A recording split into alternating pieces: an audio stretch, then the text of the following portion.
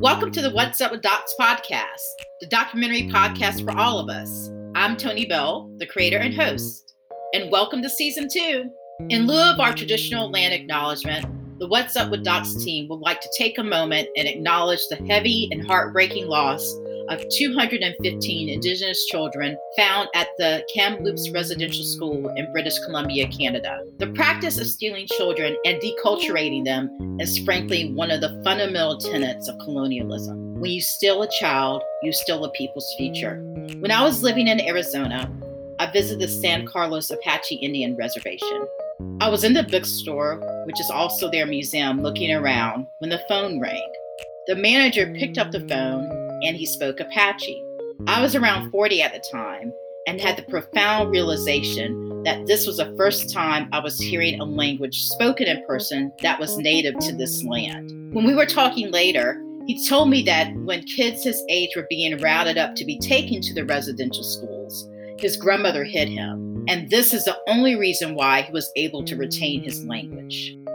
These children who were stolen were beaten for speaking their language, and when they would come home, often could not communicate with their parents. Friend of the podcast, Timba Bebe of the European Film Market, posted some resources on his Facebook page on this subject. Number 1, a link to the National Student Memorial Register was created to forever remember and honor the children who never returned home from residential schools. 2, there is a residential school crisis line. The phone number is 1-866-925-4419. Again, that's 1-866-925-4419. And this line is for emotional support and crisis referrals. Number 3, the Indian Residential School Survivor Society also has an emergency crisis line available with 24/7 counseling at 1-800-721-0066. Again, that's 1-800-721-0066. And the Indian Residential Schools Resolution Health Support Program has a website. You'll be able to find these phone numbers and web pages on our show's page. In this episode, I speak with UK-based artist and filmmaker Stephen Eastwood and producer Elham Shakirdivar about their collaborative work on the film Island and how that work has shaped their thoughts on the exploration of death and dying in the time of COVID. We also chat about their current film and multi-screen installation, The Neurocultures Project, which not only centers on the neurodiverse experience, but is being co-created with autistic artists. Because Stephen, Elham, and the artists with whom they work center the diversity and complexity of the human experience, this week's song is Cactus from the London-based neurodiverse funk band, The Fish Police. Here's our conversation, which was recorded in March 2021. Stephen, this is our first time officially meeting, so nice to meet you, and congratulations on your new baby. Thank you. Great to meet you too. Yeah, and Maud, who is now 1 month old. And so whenever I think about Maud, I think about the 70s TV show with Bea Arthur. Do you remember that? I don't know this. Are you familiar with that? Oh yeah, it's a 70s TV show with Bea Arthur. She was in the Golden Girls. Oh, I love that. Yeah, but there's a show called Maud, and she was kind of like this women's lib woman who's in her 40s. Like looking back at episodes now, she has like all this gray hair. I'm like, I didn't look like that when I was 40. But Maud was like a badass, and told it like it was. And they had some really, it was one of those Norman Lear shows, good times and everything. So yeah, I don't know. You can probably find some episodes on YouTube or something. Yeah, our Maud is definitely a badass. Okay. Elham, we met last year, about a month after the pandemic happened, virtually via Sheffield, because I was taking meetings with filmmakers there. But you have a history with the members of our podcast, because you worked with Ronell when Ronell went to Sheffield a few years ago and did Here's What Really Happened. I talked mainly about one specific film called Even When I Fall by Sky Neal and Kate McClarnon, which tells the story of the first circus in Nepal, which was set up by a group of young people who had been trafficked into circuses in India and who had been rescued and set up their own circus in Nepal. And it was a film made over 7 years. And so it felt like the kind of film where it's really helpful to share the narrative of how a film like that gets made because so many of us make films that take a very long time to take shape. And it's not just a question of the financing, it's a question of the story evolving in a certain way, sometimes finding the right language. For Even When I Fall, it was very much a question of how to give agency and to think about how to center the stories of a group of young people who didn't share a language with the filmmakers, but also weren't comfortable using the medium of language. And so thinking about how the film could be a combination of observational and co-created circus. But it took a while to get to that place, and it took a while to figure out the lines of communication to get there. So whilst on one hand, you're figuring that out, you can't articulate it clearly to, say, financiers, potential supporters. And on the other hand, everybody always likes a very clear narrative. And, you know, there are many, many narratives that aren't clear cut. And trafficking, I think, is something that gets talked about a lot, but very much from one perspective, this perspective of the victim's story. And we were very much telling a story of survival. And that was the frame. The story kind of starts at the point of reconstruction and rebuilding. And those stories tend to get misunderstood, particularly when they're from countries, you know, far outside of, you know, where the financing is generally coming from, because it's convenient to many people to tell stories that other. It's easier. Right. And when you talk about stories, particularly around, like, I want to say recovery and trauma, like, in what ways are they misunderstood? Well, the narrative that kept coming up around Even When I Fall was that people needed to understand how bad the situation before was in order to understand the narrative of the young people that was going to unfold in the film. And I think, you know, as we were pitching, the thing that kept coming up was people saying, well, I don't really understand the difference between the previous circus and the new circus. And this always really, I mean, I find this very difficult. Yeah, that seems kind of obvious, because the previous, they did not have ownership, in the current, they do. Like, duh. Yes, okay, exactly. But I suppose this really highlights who it is that you're talking to. And this was also a kind of pre-Me Too film. I think there wasn't really a widespread kind of mainstream conversation about the very different forms that abuse or modern day slavery can take. I don't know that the conversation has really shifted hugely from that place, but it was really a learning curve to see how difficult it was to tell a story that was about survival and not about victimhood. So to go back to Ronelle, was the idea of presenting and talking about how it worked to make that film as a producer was very much to draw both on those realities, the kind of realities of relying on landscape to tell a story as you're figuring it out, and of working in circumstances that are challenging for many different reasons, but also because you're working with trauma and you have a responsibility.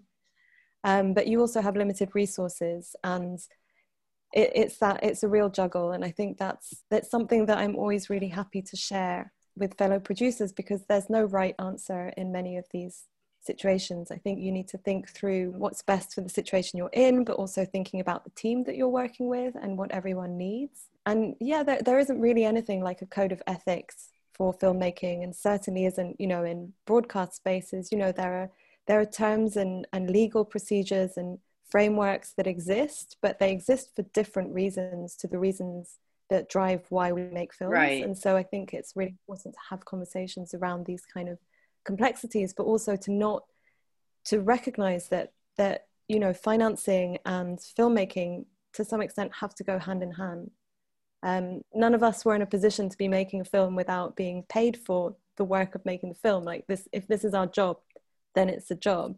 But we need to think about how to do that ethically and what the meaning of making that work is, and how can we do it in a way that really centers agency and a kind of integrity that's shared across. Yeah, there have been a lot more discussions about that in the US, particularly when it comes to filmmakers from marginalized groups. That question of agency and authorship is something that really resonates. And there are a lot more filmmakers who are becoming more conscious of, we kind of framed it here in the US under the phrase protagonist stewardship, and making sure that, you know, you're taking into account the needs of your protagonist, not only when you are in the process of filming, but also when that film is out there in the world. You know, they're very different phases as well. I think when you start making a film, you maybe don't conceptualize that the film will be finished 7 years down the line, and so many things that you could never have imagined are part of that narrative. So the landscape that the film is then released in is very different to the landscape that you were making in.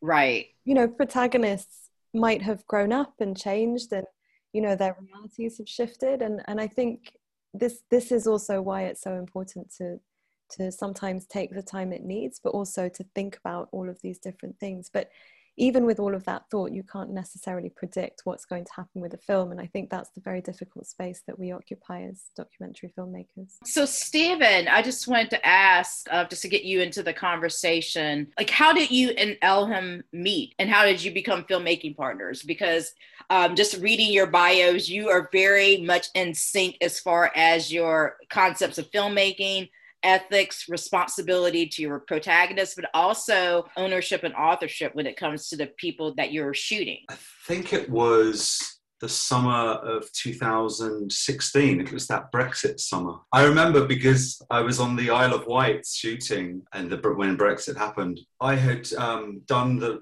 majority of the shooting for the film that Elham and I made together, Island, and I had done an assembled cut, and I needed somebody who would understand what the film could be and could kind of join with me to sort of help realize that vision. So we were introduced around the time of Sheffield, I think it was, in that summer, and we looked at this 4-hour working cut, sort of very long assembled cut of what would become Island. And the conversation just kind of took off about, you know, how to handle and hold this film, which could so easily become lost, or could,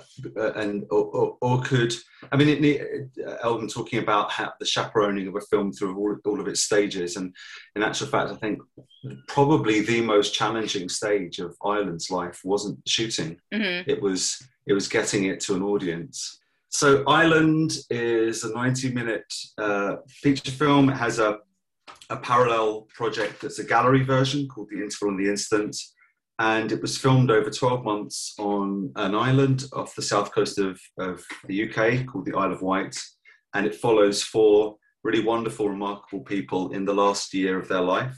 I filmed for a year, and I worked very closely with the one hospice. There's only one hospice and one hospital on this island, and worked with the community team, the home visiting team, the ward teams to develop an ethical method for shooting.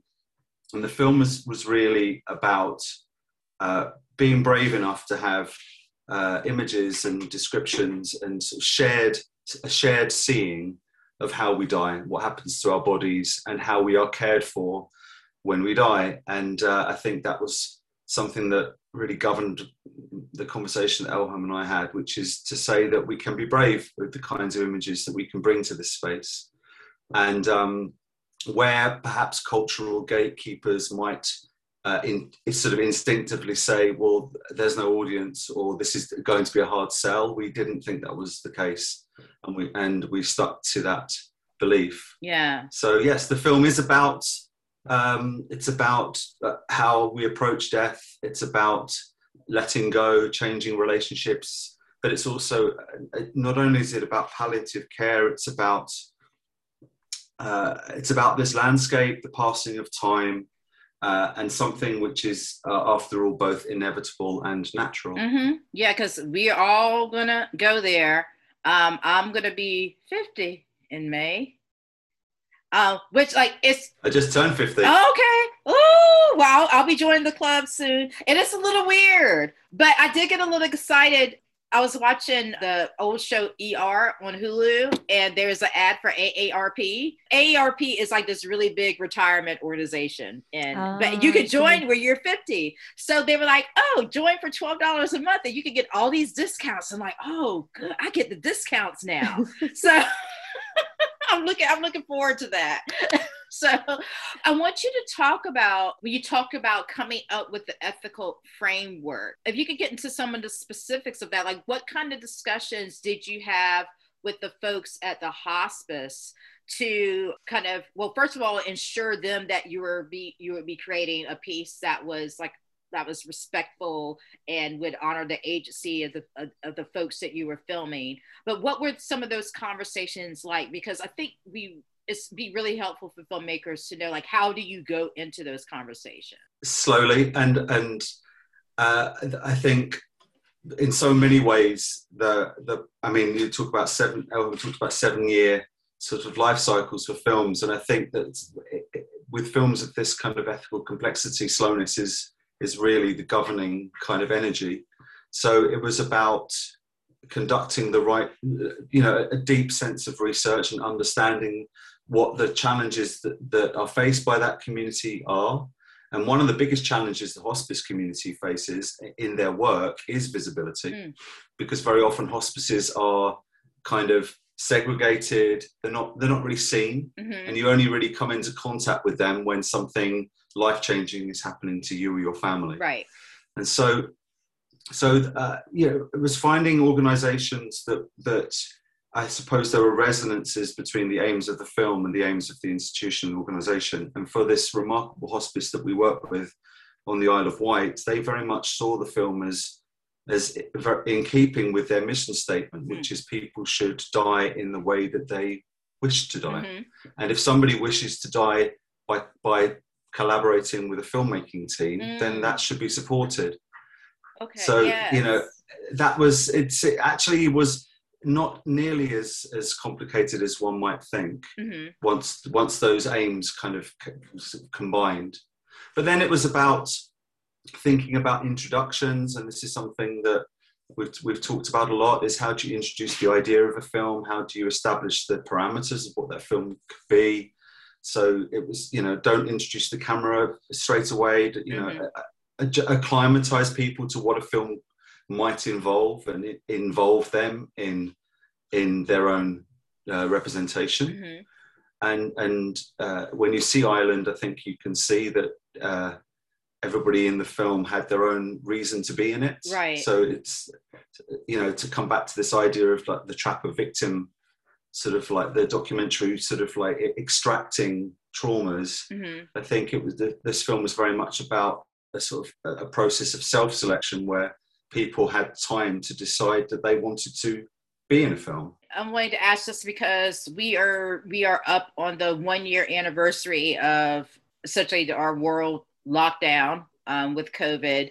And it may be hard to answer, but do you think Ireland maybe looked at differently in the light of the pandemic and the fact that there were so many folks died? I mean, here in the US, we are well over the 500,000 mark. I think we're maybe at 560,000 people who have died of COVID. So we have the highest death rate out there because, we had an idiot in office. And so that's part of it. The reason why I'm asking this is just because COVID really shifted in so many ways, like our normal ways of dealing with death and dying, like in radical ways. So we could not be in the hospital with loved ones, like at their bedside, but even funeral practices. having to have, virtual funerals, like things like that. How do you envision the view of Ireland like shifting in light of what's happened with COVID? It's something we talked about a lot at the beginning of the pandemic because,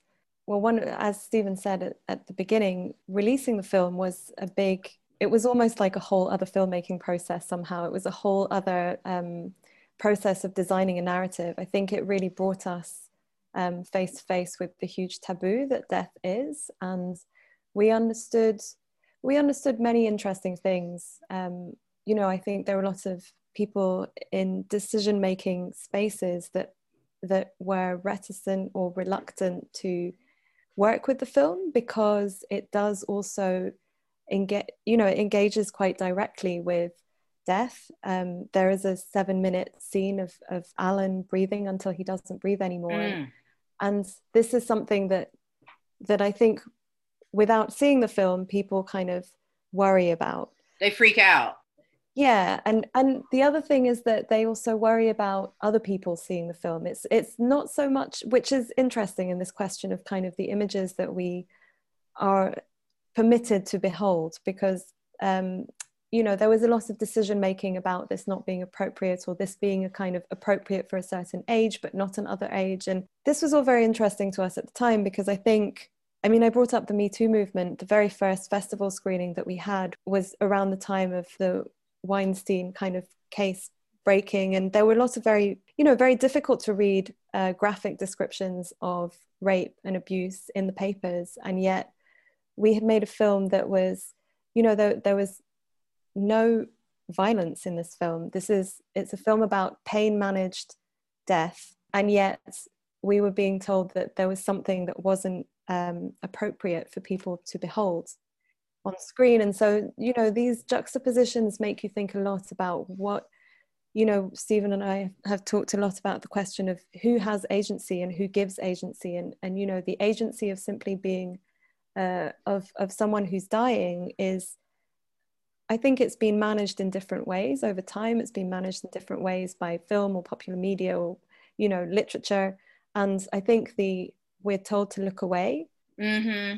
I think where we were perhaps speaking the same language is that actually we wanted to look and behold that image. I want to say, the courage to not look away. There are people in the world who are comfortable with being uncomfortable, and who are comfortable with facing some of the harder realities of life.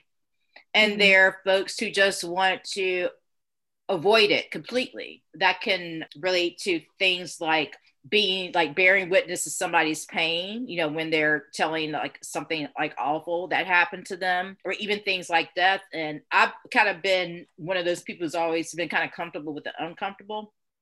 In my previous career, many careers ago, so don't ask, I worked as a licensed massage therapist. The only creatures who get massages in my home now are my cats. So unless you're, a quadruped, don't ask. When I got out of school and got my license, in addition to working at spas and stuff, I also did some volunteer work with hospice for about a year and a half. It was hard. But in that work, the reason why the hospice I work with wanted people in hospice to get massages is because in so many ways they are denied comforting touch. They're being touched a lot, but a lot of times it's by doctors, and then being propped and prodded and things. So just allowing them some type of comforting touch. And I've worked with 3 patients over an 18-month period. One woman was in her 30s, so at the time not much older than me, who was dying of breast cancer, and she had 2 children, and then an elderly woman who was in her 70s, and then a woman who actually ended up living because she was in line for a liver transplant. She's dying of cirrhosis, was able to get a liver transplant. But also in my massage career, I tended to work with work with a lot of people who were dealing with death or dying. They just kind of, I don't know, drawn to each other, and or people who are grieving. And the people, they would disclose to me, oh, well, my parent just passed away, and I would tell them, whatever you need to do. And sometimes they would end up crying on the table because they have an emotional release, and I would just hand them a tissue and just kind of hold their hand. But a lot of people can't be in that space. The thing that struck us about Island, I think, because we were very fortunate to have a festivals run and then a theatrical release in the UK, and we travelled with the film, and we're always very mindful of thinking about the audience. And what really struck us was how the experience of the film was nothing like the anticipation of the experience of the film. And so most people, I think, that if courage involved, it was just to sort of get the ticket and sit down, because most people found it, again, the film is about a slowing down and adjusting to a certain kind of space. And it isn't necessarily as challenging or as harrowing as people feared. And in fact, coming back to your COVID question, I think we realized that cinemas are incredible collective kind of communal spaces for sharing in things we find frightening. And we don't have many spaces where we can, I mean, like religious buildings are very good at those kinds of things, because you can go and be with others and share in pain and grief or in joy. But actually, in terms of secular spaces, we don't have very many. And we realized that whenever the film screened, nobody left the audience when the credits rolled. And so we ended up booking out this sort of like hour slot afterwards just to stay in that space. And I think in terms of COVID, we have been talking about creating sort of some new kind of audience space for the film, perhaps a younger audience, because I think you're absolutely right that the gap, the pain that people are experiencing at the moment is of distanced bereavement and not knowing what was care like, what was the experience of my grandparent or my parent like, because I couldn't be there. And I think that perhaps Island could have a function. Sometimes the fear and the anticipation of the moment is greater than actually when the moment happens.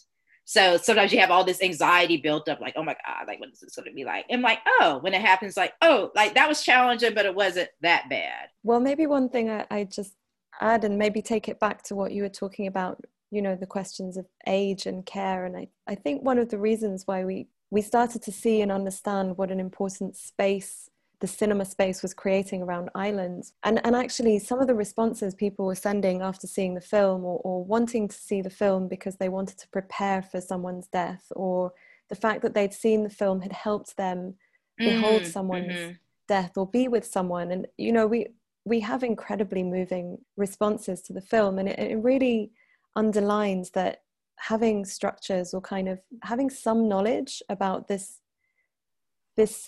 thing that we will all have to engage with ourselves, but do also all engage with in so many different ways throughout the course of our lives. Having a space both to reflect about it, but also a space to kind of behold and see those images, is also a way of living a better life and kind of addressing, you know, fears. And this is what the fact that it's so taboo to talk about death.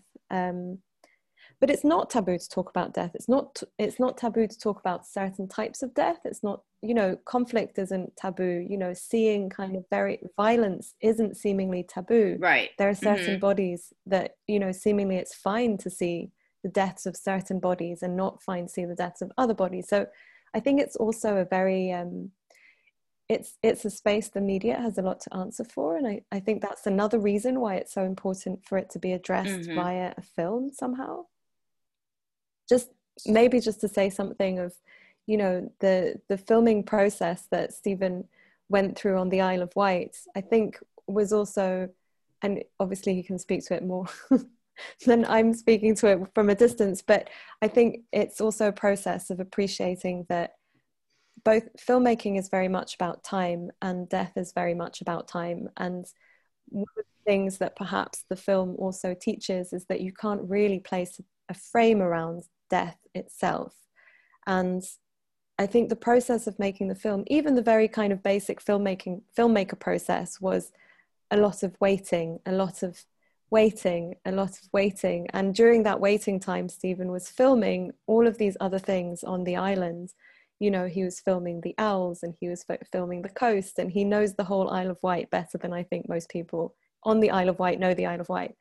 But when we came to the edit, that texture and that all of that waiting, all of that time gave Island its pace as well, and gave enough space. And so the film, you know, and that you see Alan's dead body very early in the film. We kind of like get over the fact that there will be death in this film very, very quickly, so that you can just get over that fear and then slow down. And the film very much in 90 minutes, it does slow down, and it takes you out of the rush of the life that you're used to and the kind of intensity of the taboo or the fear that you have and that you carry.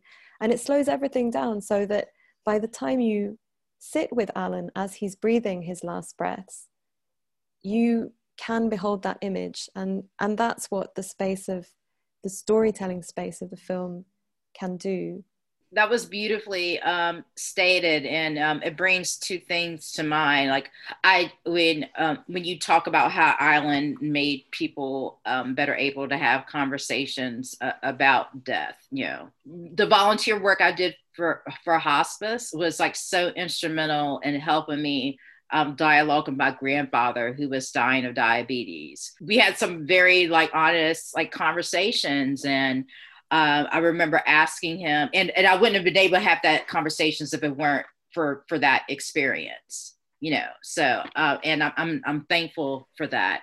I might just add one thing, which is that in knowledge of the impact that it was having, and after seeing also the response that, and maybe Stephen, you would also like to talk about the response that some of the the hospice staff, the nurses and the doctors, but the nurses in particular, who so often are, you know, their work is caring for others, and they are not the people who are often in the frame, or who don't place themselves center frame, let's say.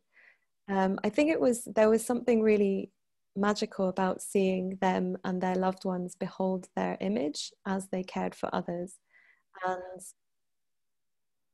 and that also made us realize how important the film could be for the medical space itself. And so after it had its cinema run, we worked with a palliative care doctor called Catherine Mannix, who's also a writer and has written a book called With the End in Mind, which is very much about enabling people to understand what end of life and death can look like, in order to prepare for better death as a way of living a better life. So Catherine wrote a toolkit that accompanies the film that can be used by nurses and doctors in training. And that's your work with how the film is being used by the National Health Service. Yeah, exactly. And so I think in knowledge that, you know, that's something that's been used in a number of different settings. And, you know, we started that work maybe a year before the pandemic. Suddenly, the relationship with death and the kind of prevalence and presence is so very different. And so it's, I suppose if we were to do something else, it would build on that. But that initial work really underlines how much work there is to do in all spaces around death. I was really struck by, I mean, you talk about the death count for the pandemic in the US, but it's actually higher per capita in the UK than the US. Really? Okay. It is. And our Prime Minister said that the reason we're winning, I think it was his word, the vaccine rollout is so successful was because of greed and capitalism. Those were his exact words. And the thing that struck me when I received the first dose of the vaccine was the team of volunteers, and how there is care and there is voluntary work happening in every corner of our society, but there is no image given to it, or not sufficient image given to how our societies are held together by care. Yes. And yet we don't think that it warrants description. Well, if I can segue from that to make a little note and suggest that everybody read a book called Who Cooked Adam Smith's Dinner by an amazing Swedish economist called Catherine Marsal. She explains that the father of the modern, you know, like modern capitalist economy as it's understood was a single man called Adam Smith, who lived his whole life, who never married, but who lived with his mother for his whole life. And she was the person who took care of him, who cooked for him, who cleaned his house, who ironed his clothes, who ensured that he had everything he needed so that he could work. So when Adam Smith worked out what has value, Adam Smith didn't even think about anything relating to care, because he didn't need to, because somebody was caring for him, and he didn't conceptualize that was work. And I think that underpins everything. And so the invisibility of care is something that goes back to how we think about work and what we value, what we place actual monetary value on. And only those things make sense. They're the only things that make sense in either of our economies, but most of the world's economies. You know, why is it that teachers, doctors, you know, people who work in service of others are the least paid. Yeah, what we now call our essential workers. We have a name for it now. We have a word for it, but you know, somehow that word is the only thing that's been given. Mm-hmm. Not more money. Exactly. Nothing more. And even if it wasn't necessarily money, just the sense of a protection within this social structure. I think it all goes back to that initial understanding of the economy and where value is placed. It's interesting too, and this may seem like a complete tangent, but I promise it's not. So on YouTube, and you probably it's probably on your regular TV there, because this is a UK show. There's a series called Real History, like it's set and it's in Britain, but they have like different segments. So like part of the series is the things during a particular age, like for example, the Victoria age that would kill you in your home. You know, because apparently they love the wallpapers, but they were making the wallpaper with arsenic, you know, and like people, yeah. So, right. But there's this other aspect of it that talks about essentially like the dirty jobs of like all these different times. So what was it like for the cook in the kitchen who cooked the food for like Henry VIII? And what was it like for the guy who made the chainmail? There's this, I don't know whether it's this human need or instinct to kind of like celebrate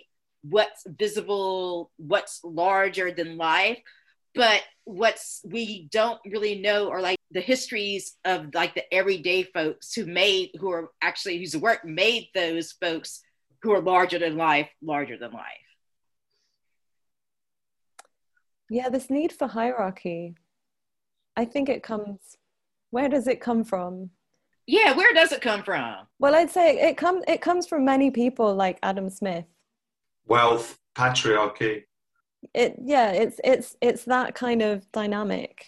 We could blame it on him. I think we can blame a lot on Adam Smith. I don't think obviously he's the only one, but I think there are many people like Adam. But you know, I blame it on every person who couldn't understand why the circus in India was bad and the circus in Nepal was different. You know, if you don't understand the difference of freedom, then actually, I don't know what I have to. I don't know what I can say, because that difference is so significant that if I have to explain it, then it's not even a question of you standing in someone else's shoes. This is not a question of empathy. It's something else. Yeah, like there's something cut off with you if you don't understand freedom. Yeah, so how to engage with that. Wow. Okay.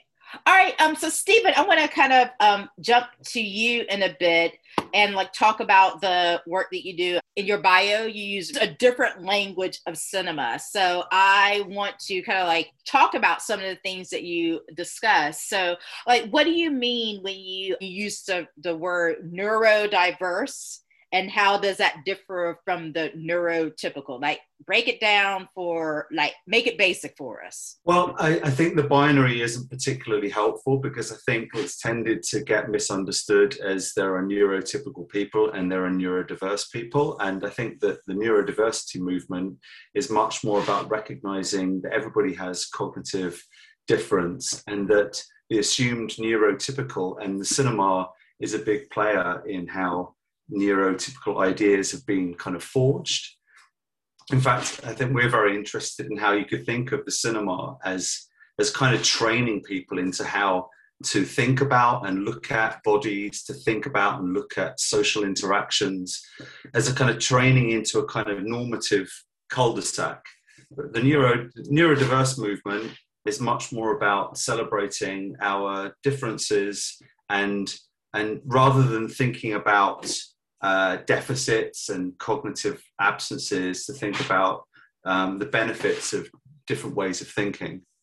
And so it's become quite a political activist movement to say, well, it used to be that somebody who identified as autistic or dyspraxic would be sort of assisted or guided to try to function in the neurotypical world. And this was the old wisdom of fixed behavior. And now the paradigm is adapt environments rather than fixed behavior, and recognize that actually most people find the fuzzy rules of our societies quite baffling. Yes. And you know, and the cinema is corseted in many ways. The ways in which we think about how we speak our world, we interview people, and people are obliged to kind of speak their experience. That the ways in which bodies sort of like hold themselves tense in relation to one another because of the laws of like shot and reverse shot and all these kinds of things. Well, let's expand the language of cinema as we expand our political ideas. So we've got to change the form as well as the content. When I was preparing for this interview, I think last year when we were supposed to talk, but and then life happened. That was the first time I became aware of the term like neurodiverse in the movement. And now I've seen that term being used more here in the US, but not just in cinema spaces. There was this discussion on Facebook. Someone wrote this amazing thread on Twitter that ended up on Facebook about WASP. So essentially white Anglo-Saxon Protestants and the ways they communicate or don't. And it was like contrasting WASP speak with real talk, and how sometimes when you're engaging in real talk, that's can be very threatening to WASP. And one person in the comments, because I've been kind of just interesting, like just reading all the comments of where this thread has been posted, described themselves as being neurodiverse and their frustration at dealing with like this method of like non-engagement, but circular engagement that's not really engaging. I'm not sure what field they worked in, but I was really interested in like, oh, like there's that term like popping up. But also what was fascinating about that discussion was that was the first time I had actually seen like WASP speak. I'm going to call it WASP speak defined, whereas it's always the rest of us and those of us who are othered whose way of conversation is defined, you know. And so it really took that WASP speak out of the quote unquote like what is neurotypical. Like this is just another way of communicating. I was just going to say there's something about like the center and the margin, and this question of like what is being displaced. And I think so often, and even in cinema, I really like what you Stephen, the cinema is corseted. I love that. Where did that come from? Never heard this expression. I like it. I've written it down. I'm going to use it again. This question of center and margin, I think if you stand in a marginal place in relation to the center, so often you've had to relate your being in relation to that center. And I think so much of the discussions at the moment are about labeling and naming. And whilst there are problems with that, I think there's also a real power in it, because it's enabling, you know, the label to some extent does enable you to kind of stand in the center and to kind of displace there are lots of different movements happening at the same time. I think one of the things that we're trying to do with neurocultures it's not just about displacing the margin, it's also about displacing the center. So the center has to come to the margin, but equally the margin can stand in the center. So tell us about neurocultures. Yeah, I suppose the title is really the title of the project.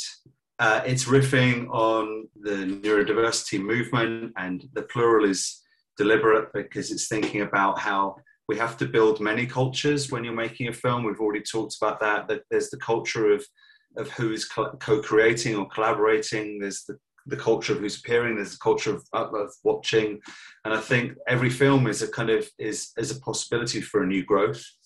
So, and we are definitely trying to sort of think about every aspect of how films come into being and get seen. So we have been, it has been affected by the pandemic, but perhaps not in quite as a destructive a way as you might think. So we're doing lots of work remotely at the moment, but we had some in-person workshops and then some remote workshops and online activities to help us build interest in the project. And that has led to us putting together a group of 8 autistic identifying artists who are co-creating and collaborating on putting a film on the screen. And I don't think we're at the point where we can really go into much detail about what that film will involve, because we're in the kind of wonderful wildfire of that co-creation space. But one of the things that I think is interesting is that there's definitely a shared understanding coming from within the collective that all too often what autism becomes, especially in documentary terms, but in fiction as well, is kind of instructional to non-autistic audiences, as though the autistic individual, whether it's played by an actor or whether it's somebody showing their own life, has to demystify and explain or show what their autism is like to somebody that isn't autistic.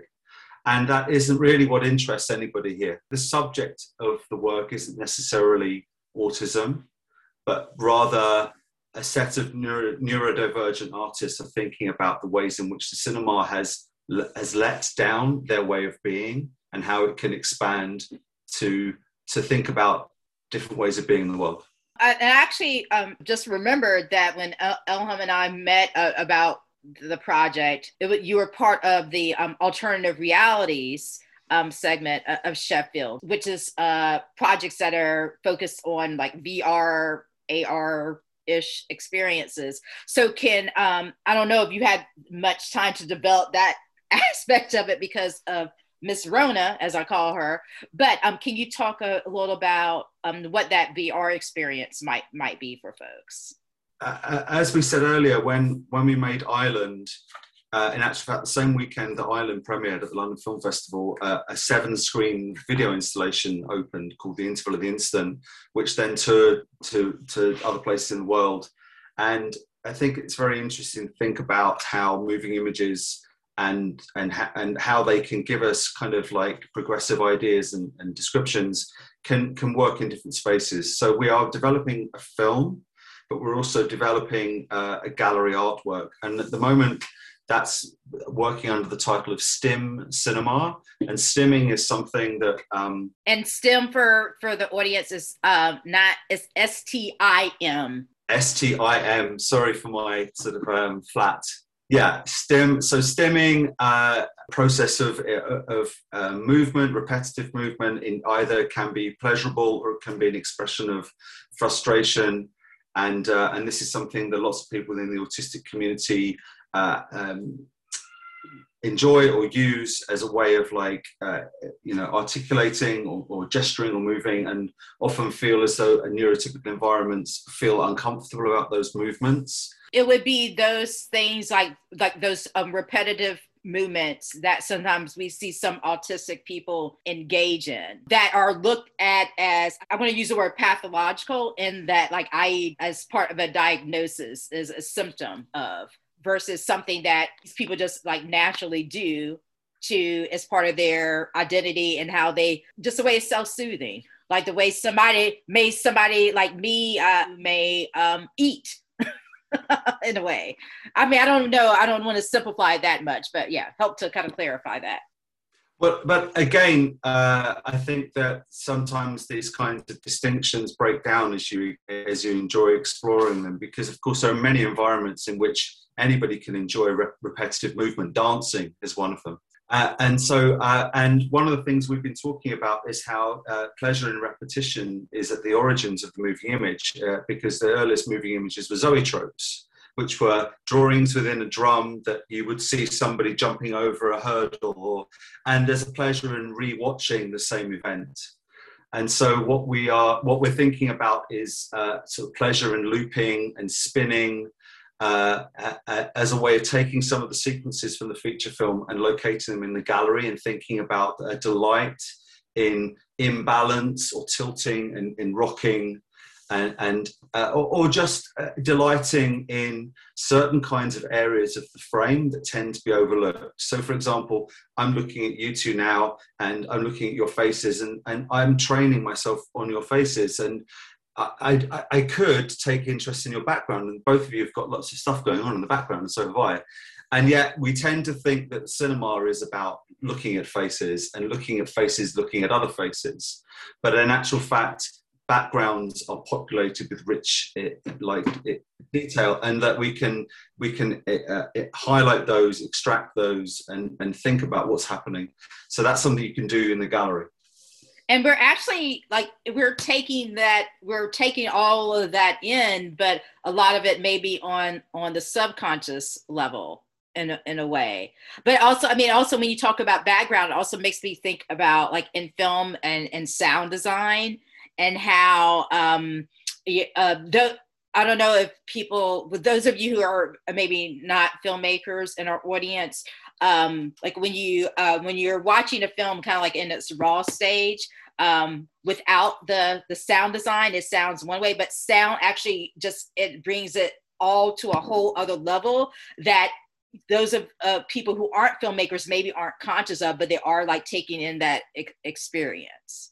Oh, I was watching Blade, the Wesley Snipes movie. Like, yeah, I love it. It's one of my favorite films. And like I was listening, and I've seen it a million times. There's this place where Karen, the scientist, is looking through the microscope, and you can see the biconcave blood cells.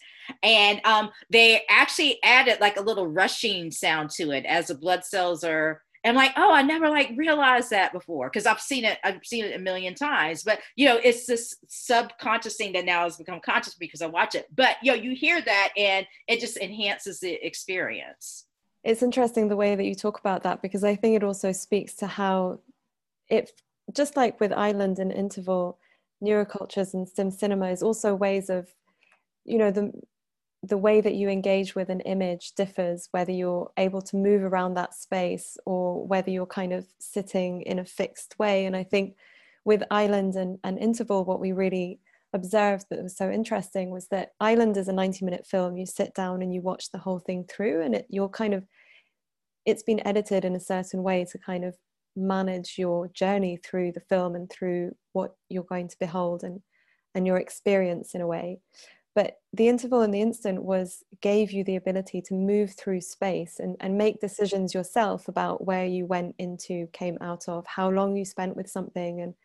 And I think when we're thinking about questions of, say, understanding or like permission or being in space, it is really interesting to also think about the difference between an image that you can move around and an image that you're going to. One of the things that's interesting is that the earliest moving images were like these Lumiere brothers films of like workers leaving a factory.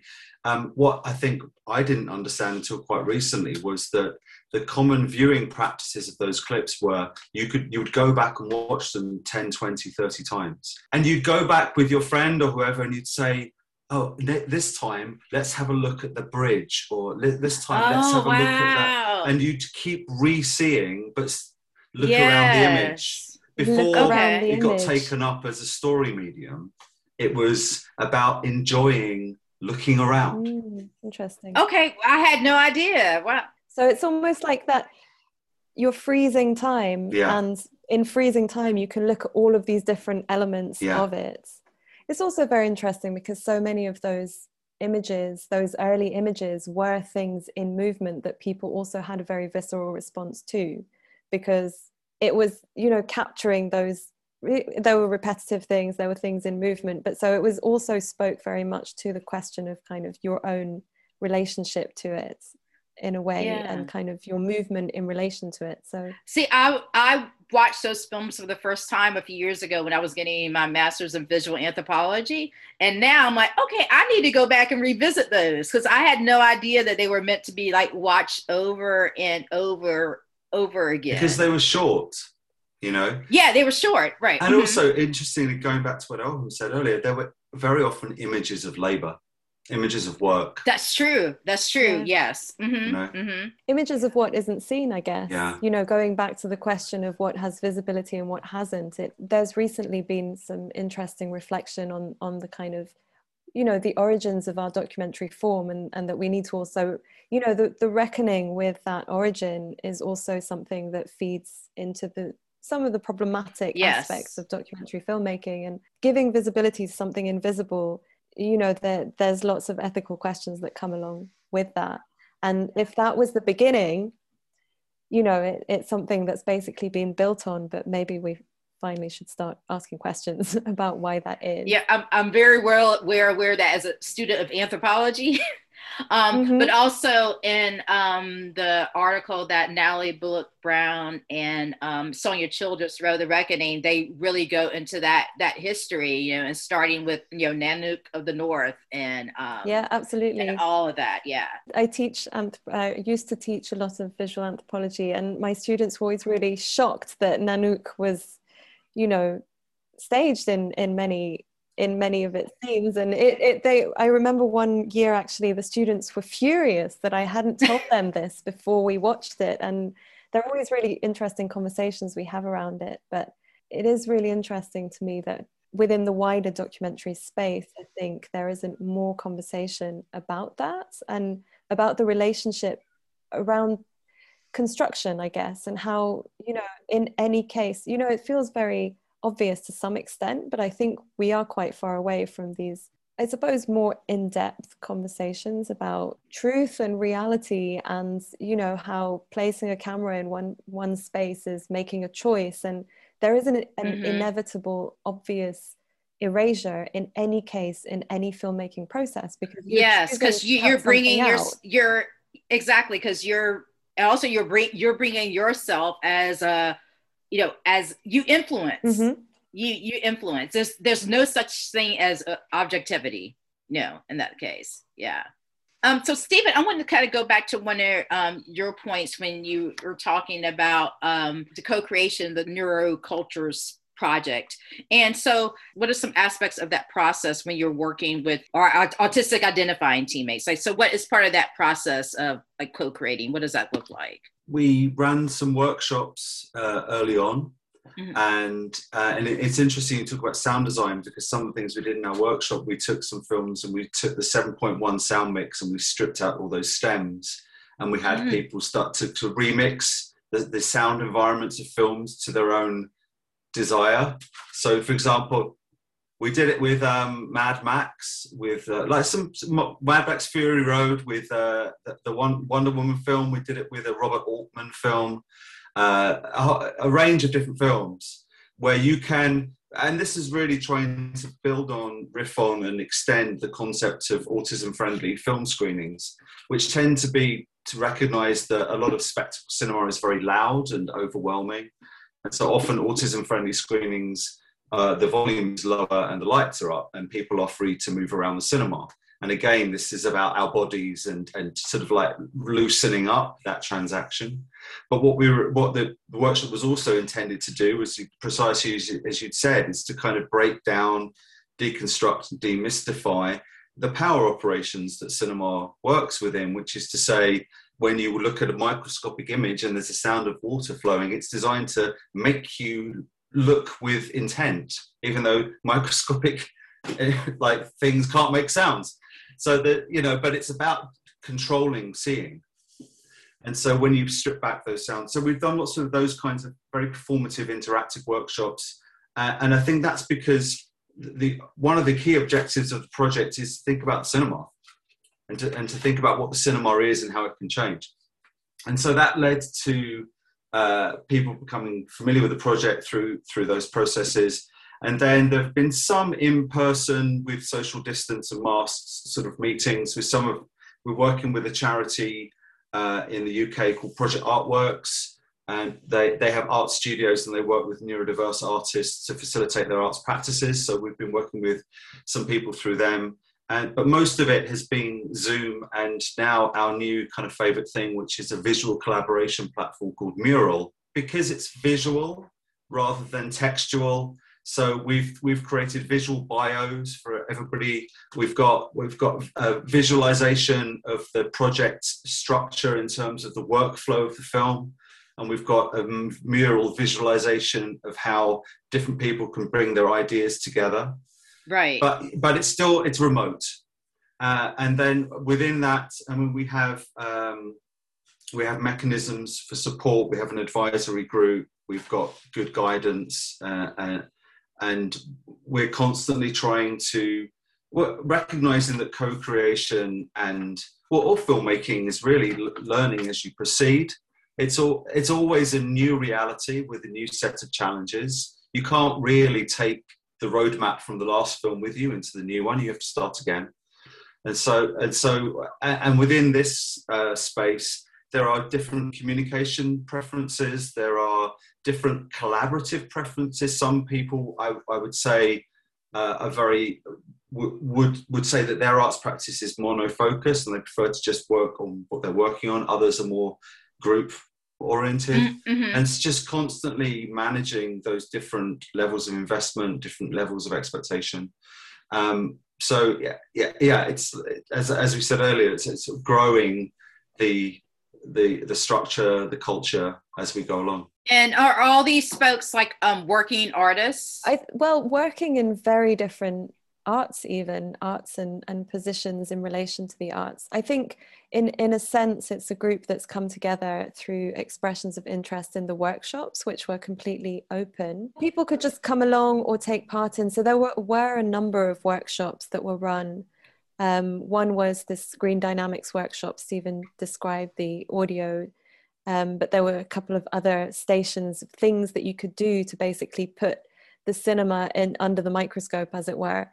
But there was also, there were other things. There was a kind of an online workshop, which was about representations of autism, that was completely open for people to contribute to and reflect on the ways that autism has been reflected through cinema. That is where the group kind of took shape from, and it kind of has evolved from there. I'm interested in what are some of the critiques that autistic identified folks have about autistic depictions in cinema. One of the aims of the project, in a sense, I think we're at very early stages, and that's why it's still Stephen and I who are kind of talking about it. But actually, this is also a space to the ideal kind of outcome of this, is that a group of people find what it is that they want to do within the film space, or find collaborators that they can go on to make their work that's meaningful to them, or kind of become more involved in the space of cinema, to actually, in kind of from the inside, ensure that representations become more kind of expansive, actually. Because I think one of the problems with representation generally is that there's often there are these stereotypes that kind of replicate. Once there's a very strong image of one thing, that seems to be the thing that's kind of repeated over and over again. One of the things that I'd add, I suppose, is I don't think that there is one representation of autism. I think that, not one person can be representative of all autistic people. And I think this is really important to also remember. But I think that's the same for kind of so many people who sit within a space of being marginalized by a center that feels the need to identify them through the kind of prism of their difference, I guess. That's one of the reasons why this is such a kind of, I think the work of this film is very much in the leading up to the making, because there is so much discussion and kind of reflexive space and learning and readjusting. And I think that will be the beauty of it, the step in a direction of trying to have made a film that thinks about agency in a slightly different way, perhaps. I think there's a parallel between the island and this project in terms of like lazy sort of representations that exist. And so like in the research that was done before Island, it's particularly in fiction films, we thought about how the dying person really is only there to transform the person that survives them.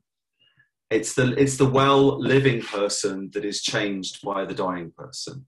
Similarly, in cultural representations of autistic characters, our focus is on Tom It's not Cruise. on Dustin Hoffman. It's not exactly. on Dustin Hoffman. Yeah. It's on the change of heart and mind and character of the non-autistic person, and the autistic character is merely a catalyzing agent for the change of the. So I think again that's something that comes up a lot in these misrepresentations. The autistic community is made up of individuals who all have their own opinions about how representations are formed, and we have lots of conversations about good and bad representations, and there's never agreement. So it's not about unifying and homogenizing those perspectives at all. So I just want to say for the young people, which makes me sound so old, the Dustin Hoffman, Tom Cruise reference is to the film, a reference to the film Rain Man. So I know many of y'all are probably born after that, which is like seems impossible to me. That that film still, I mean, I think it was made in 88. In my mind, 10 years ago. Definitely feels like 10 years ago, but it's still so powerful. It's still one of the major references, and for many people, isn't it? And it splits the autistic community because many people think that it was that film that got the debate happening. When I saw that film in 88, when I was in high school, that's my first awareness of like autistic folks. Like I had never, well, at least to my knowledge at that point, I'd never known anybody who was autistic. But it still pervades as a cultural stereotype that autism means savant, genius, and brilliance, and the capacity to retain, you know, like the square roots of numbers and all these kinds of things, which actually for the everyday experience of somebody who identifies as autistic is they're no more likely to have that savant ability than anybody else within the population. So I think too often people go to these stereotypes and they become kind of like folk myths. So the work that y'all are doing is shattering those myths or shattering those stereotypical depictions. Well, I hope so, a little bit. And just making an opening, an aperture within what documentary is or what cinema is, to think much more progressively about, you know, what do we want to put on the screen? What do we think about the kind of training we've been given to think about the cinema is always about faces talking to each other.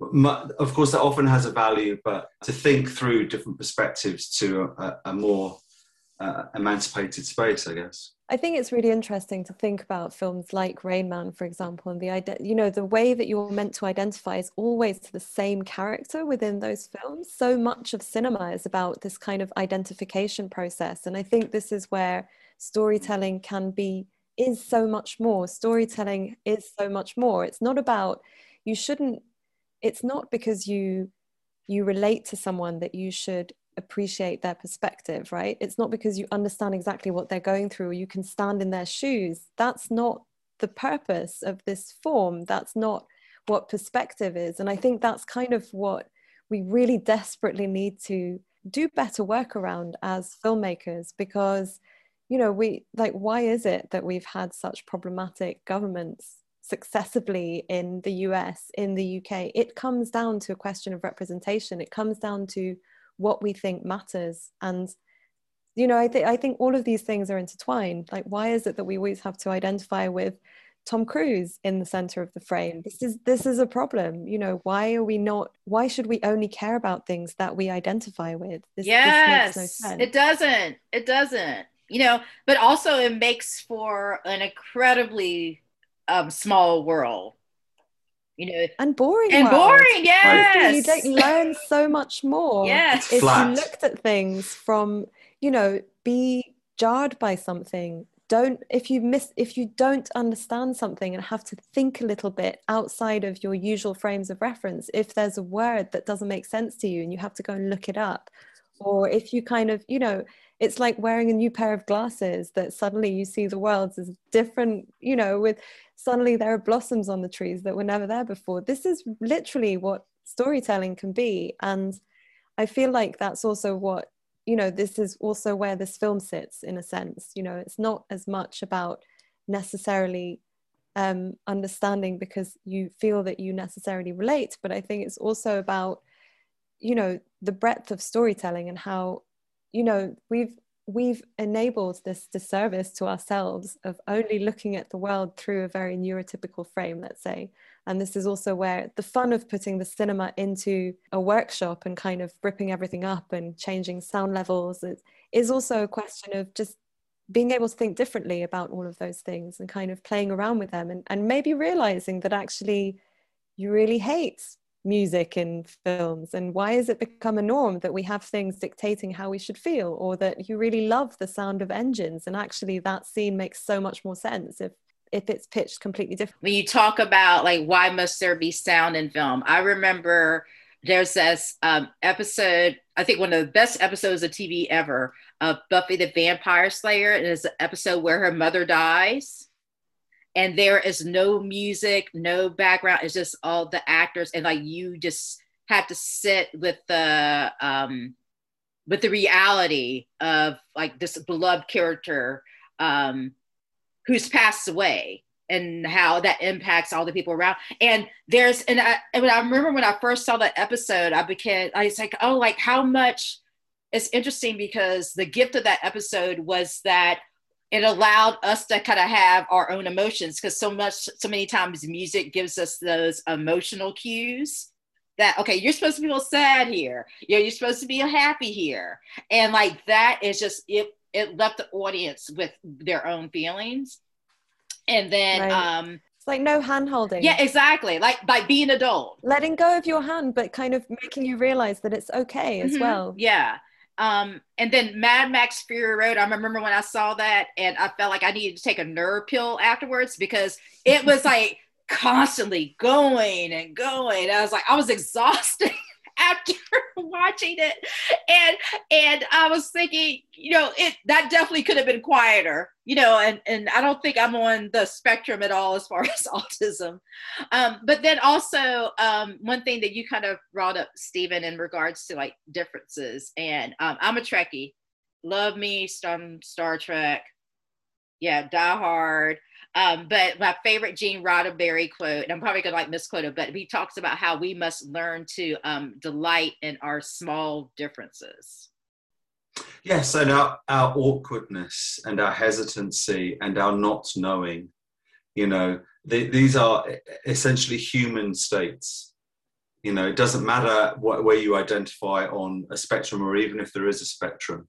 But I think that the cinema it's dangerous to generalize, but lots of forms of describing the human subject tend to sort of confine and say everything is intentional, everything is readable, everything is inferable, and I think there's so much more in those small differences that we can delight in. And as Elvin says, that actually sometimes that management of the experience, even though it can feel like, okay, the labor is being done somewhere else, it can be exhausting. And suddenly you strip it all back and you think, I've got to do some work here, but I'm enjoying the gentle labor. It makes me think of Toni Morrison, who talks about her writing as you need to work with, like it's not meant to be easy for you. And that's also, I think we can expect more of filmmaking, but I think audiences are also really prepared for that. I think we underestimate audiences all the time. I think we're hungry for it. Some of us are really absolutely hungry for it. I remember, with Islands, we obviously talked about how, audiences just would not leave the cinema. It was very simple. People would not leave at the end of the film. But I remember successive screenings of Even When I Fall, people just thanking us for making a film that was complex. And this was the word that people would use all the time. They'd say, and it's not a film that ends in a kind of particularly happy way. There's no kind of Disney narrative to this. It's not like everything's resolved. But I think what people really appreciated was the kind of being in between, and it's not as bad as it was, it's not as good as it could be, but it's on its way somewhere. Yeah. And that's perhaps most reflective of life as it actually is. Okay. Yes. But the space of confusion, I think, is the space that I'm seeing more and more filmmakers or films that are embracing that space, and I'm really grateful for them. Since we talked about Island so much, is there some place where folks here in the US can see Island? Yeah, Island's available on Vimeo. It's on the Hakawati Vimeo page, but if you Google it, it should come up. And also, if it's of interest for anyone, the toolkit to work with Island is also available on the film website. You can it's www.island.co.uk. Island Film, sorry. I can't help but think back to the last Oscar winner who Bong Joon-ho, who suggested that, if you overcome an inch of subtitle, there's a world of cinema that's out there for you. And I really love that quote, because actually I think subtitles are an incredible thing. They're like a gateway into another world. If you don't speak a language, it's a way that you can access something. And I think so much of cinema, we should, as filmmakers, as makers of cinema, as viewers of cinema, we can think about it in all of those ways, that sometimes it's about finding the translation tool to enter a space. And that's what I hope, I guess, for our storytelling space going forwards to see more of.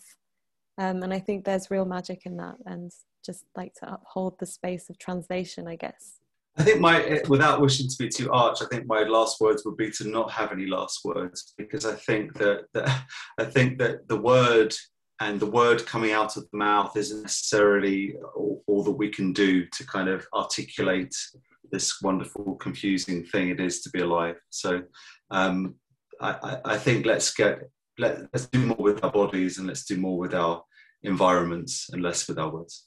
Stephen and Elham provide a roadmap on how to use cinema to show the beauty and the complexity of what can be some of the most difficult and challenging aspects of living the human experience. They also show us how, when you're making a film, you're culture building, and this should not be taken lightly. As Stephen says, our societies are held together with care, which begs the question, how can the documentary industry begin to internalize this care? Self-care, care crew, care staff, and care protagonists. Rather than adopting an Adam Smith-inspired and visualizing hierarchical model of filmmaking, what are the specific ways you can foster freedom? And those who are gatekeepers in the industry, are you willing to do what it takes to ensure that the organizations you fund and the projects they choose to support aren't extractive, paternalistic, and aren't harmful to the communities and people being filmed? This is just some food for thought. Thank you so much for listening today. In our next episode, we're back to the US, where we speak with coordinating producer at American Documentary and America Refrained, Robert Chang. Please remember to rate, review, and subscribe on all your podcast platforms. When you give us that 5-star rating, it helps to make people more aware of our podcasts. Visit our website at whatsupwdocs.com. That's whatsupwdocs.com. And make sure to sign up for our mailing list to get the latest show news. You can also find us on Facebook and Instagram at What's Up W Docs. Again, that's What's Up W Docs. And remember, keep telling your stories. Today's episode was hosted by Tony Bell and produced by Renelle Schubert. Music is by Sierra Thomas. What's Up with Docs team would like to acknowledge the traditional, ancestral, unceded territory of the Chumash and Tongva on which we are recording this podcast.